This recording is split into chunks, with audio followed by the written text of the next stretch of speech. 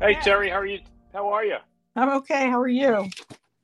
Good. Technology's great, but I really Uh, appreciate you spending some time with us. This is Terry Pesce, who runs her own independent consulting firm, but spent many years at KPMG, was an AUSA, and also worked for HSBC in the early 2000s. So I really appreciate, with the vast experience you have, that you're joining us today on AML Conversations. So thanks so much. Happy to be here. Thanks for having me, John. So today, we're going to talk about something that does impact how institutions handle AML, CFT, and sanctions, and that's third-party relationships. So, as we know, a couple of weeks ago, the OCC, the Fed, and the FDIC issued what they're calling the Interagency Guidance on Third-Party Relationships on Risk Management.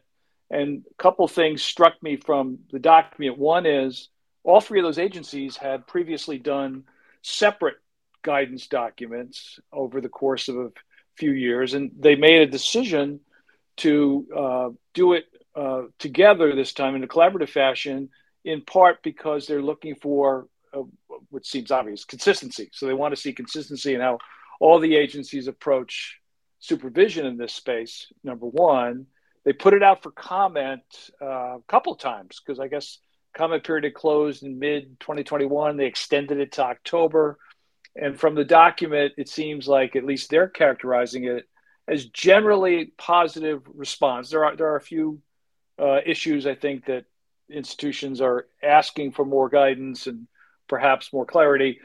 But I think in general, that's their take on it. So what I wanted to ask you, besides the obvious, the consistency now, so that if, as you always, as you did before, now you do today, if you're representing institution that's OCC regulated or FDIC regulated, Fed regulated, now at least from your perspective, you can give them your sense of the guidance because the guidance covers all three. So I think that's important. But besides that, what were some of the themes in the document that jumps out at you that will be helpful to our clients and helpful to the AML community in general? Yeah, thanks, John. No, I agree. Consistency is important, especially given that there are some institutions that have multiple regulators. So if you're answering to many masters, you want to make sure you're doing it in the same way. So that's critical.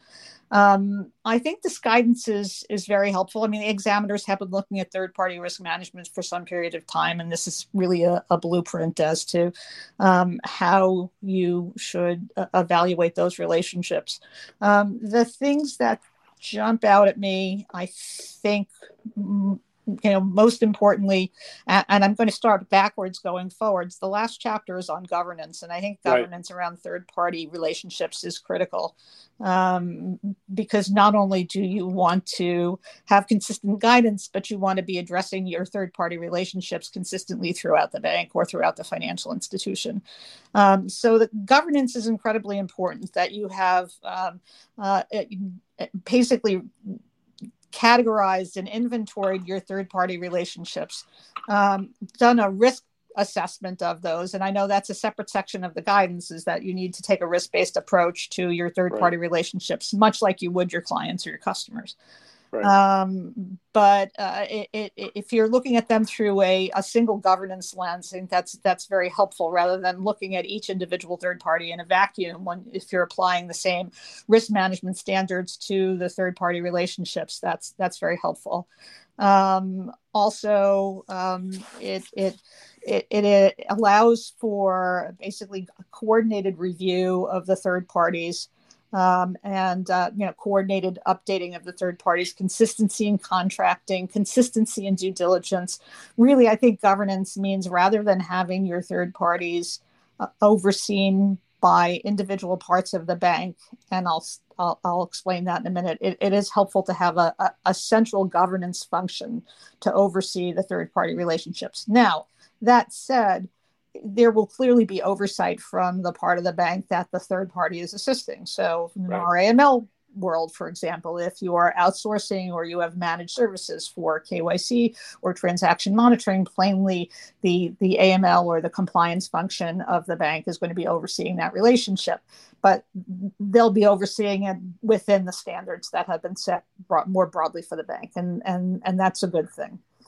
One of the other things that jumps out at me also is the level of due diligence that the examiners are going to be looking for when you are evaluating which third parties to hire. And again, third parties can be something like we just talked about, outsourcing or managed services, but even consultants, right? When you're onboarding consultants that are going to do some work for you or are going to provide you with an evaluation of what you're doing, you need to make sure that you are working with the right firm, the right people, and by right, that doesn't just mean the lowest cost, right? There's a laundry list of due diligence elements that's in this guidance that I think are very helpful when you are doing your due diligence on third parties. It's basically a checklist, and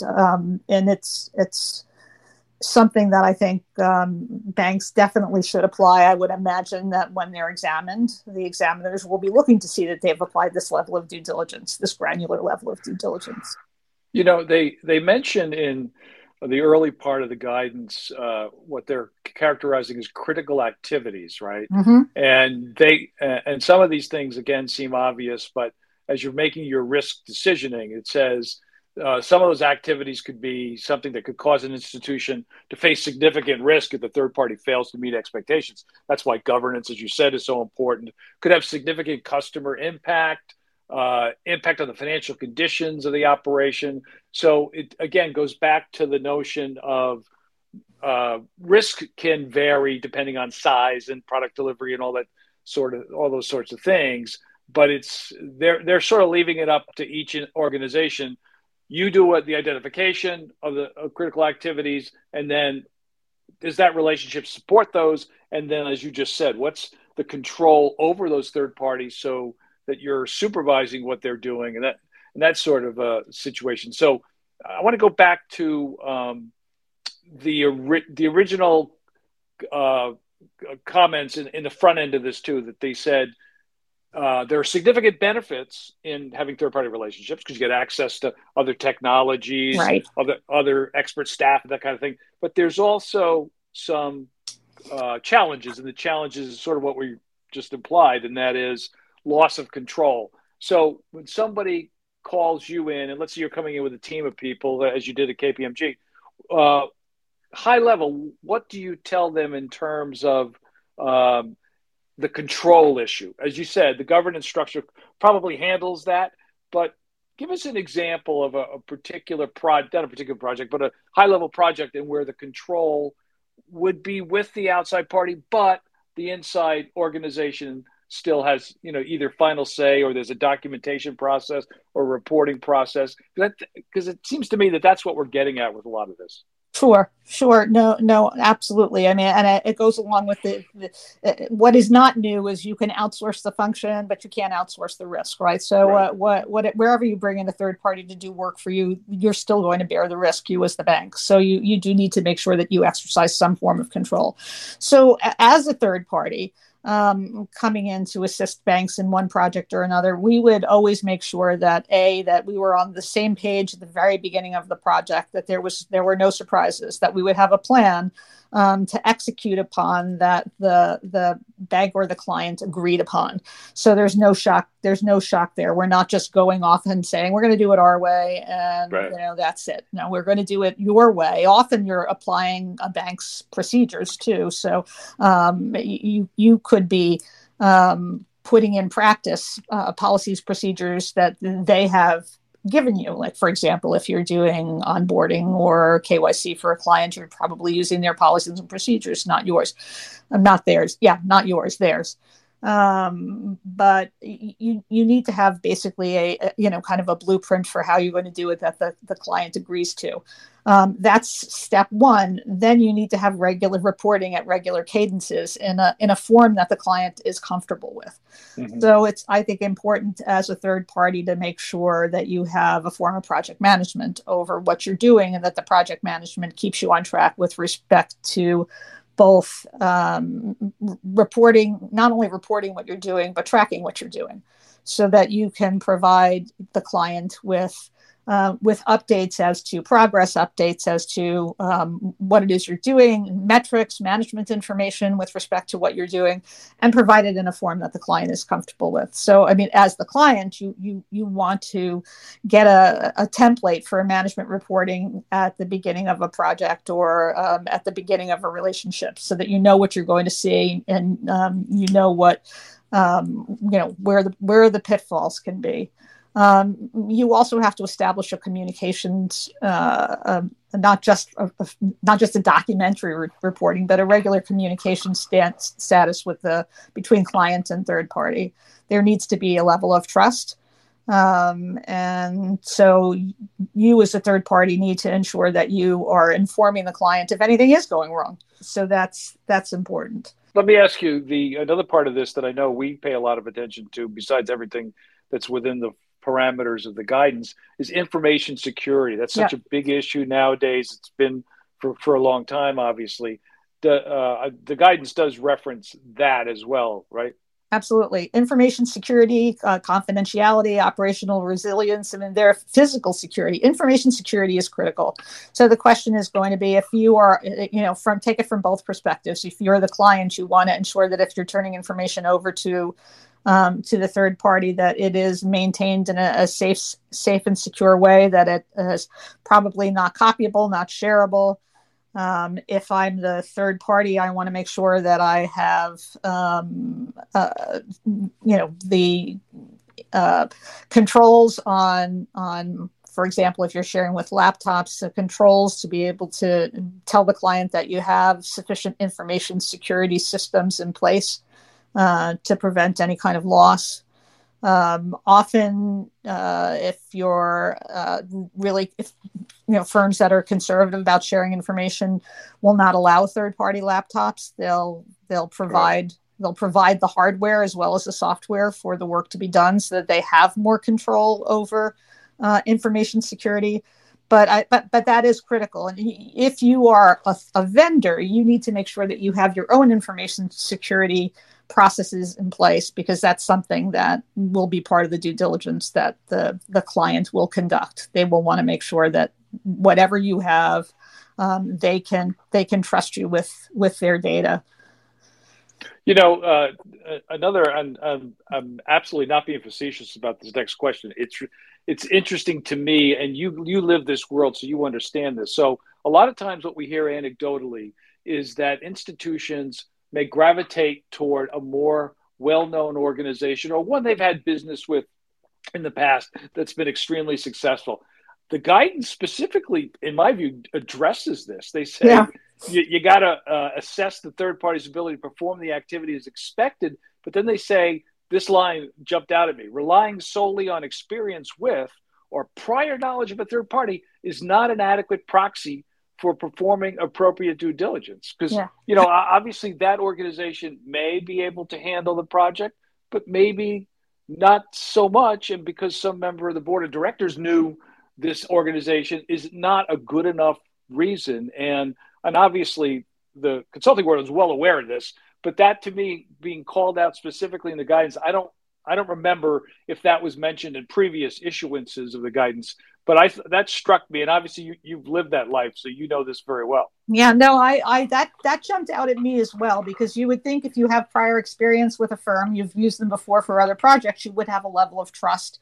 And that counts for a lot. But This plainly said, basically for each contract, you need to do separate due diligence, and it may include getting references. It may include looking at other work that they have done. You cannot just say, we've worked with you before, that's good enough for me. You plainly, as a third party, have to basically sell yourself again, but sell yourself on all these due diligence points, not just that you can do the job, but that you have all the all the controls in place to do the job and to do the job in a way that doesn't cause additional risk to the institution. But yes, that did jump out at me as well, because maybe that's a good thing for consultants, so that Right. a bank can't use the same one all the time and the others have a chance to get their foot in the door. Yeah, no, I think that's fair. And, obviously there is a finite number of organizations that provide services, but some provide broader services than others. And that's just how it is. And I think obviously the regulators understand that, or they wouldn't have mentioned it. Related to that, this also struck me as relatively new, but you tell me if I'm right or wrong on this.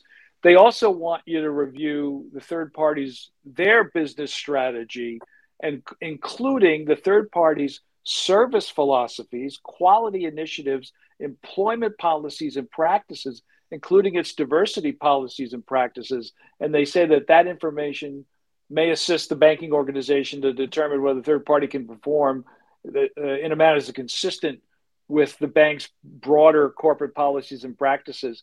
Was that in previous, or is that a relatively new theme, do you think? I think that's a new theme. Okay. It is taking things to a new level.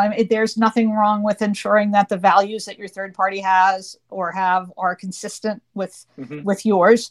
So that's a good thing. But certainly looking at their business strategy and things like that, that's not necessarily always relevant to a discrete project.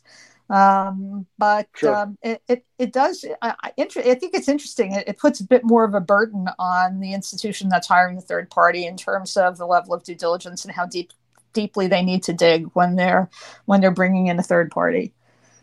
So why don't we now cover or talk about what the supervisory oversight is going to look like? So based on the guidance, from a practical standpoint, when the examiners come in and check out these third-party relationships, besides obviously what's in the body of the guidance in terms of things we've already highlighted, right?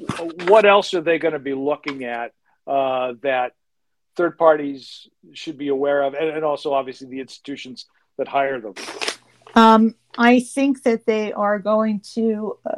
It's going to be a very detailed examination process, similar to having your AML program reviewed. Your third-party risk management program is going to be reviewed, I think, both from a governance perspective and overall perspective, as well as a testing perspective. So not only will they be looking to make sure that you have the right standards in place to conduct that risk assessment, to conduct that due diligence, to oversee the third parties, to have independent testing of the third parties if required.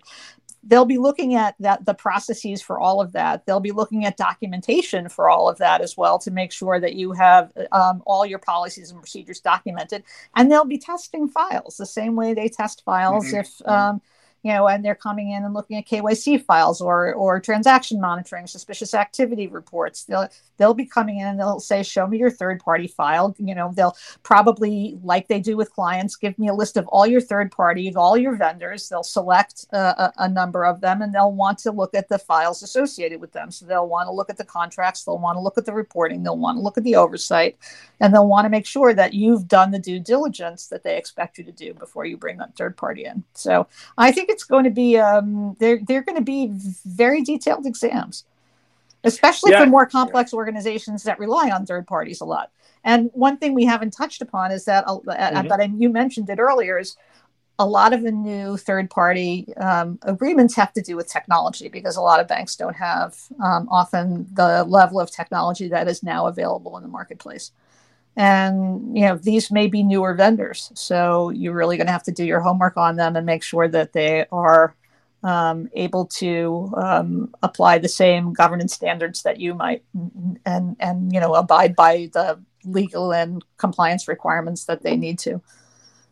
Yeah, as we tie this up, and again, really appreciate your time. I think the guidance, obviously, as we always say when we do these conversations, everybody should read it, look at it carefully, yes. do some training on it. But I saw something as I was preparing to ask you some questions. When the Fed issued their statement, one of the governors, Michelle Bowman, opposed the fact that, in her view, it was not enough clarity for community banks, which I thought was interesting. It's on their website. So she starts off by saying of course she supports the supervisory expectations for third-party risks, but she, I don't say claim is the wrong word, but she believes that there needs to be more specificity because she thinks community banks are going to have a hard time with the guidance in terms of implementation. And so they said that this is a helpful step, but they're going to need more. I thought I also had seen something in the actual guidance that said there was plans to do more content going forward, which could include this. But obviously, the community bank world is one we're both very familiar with.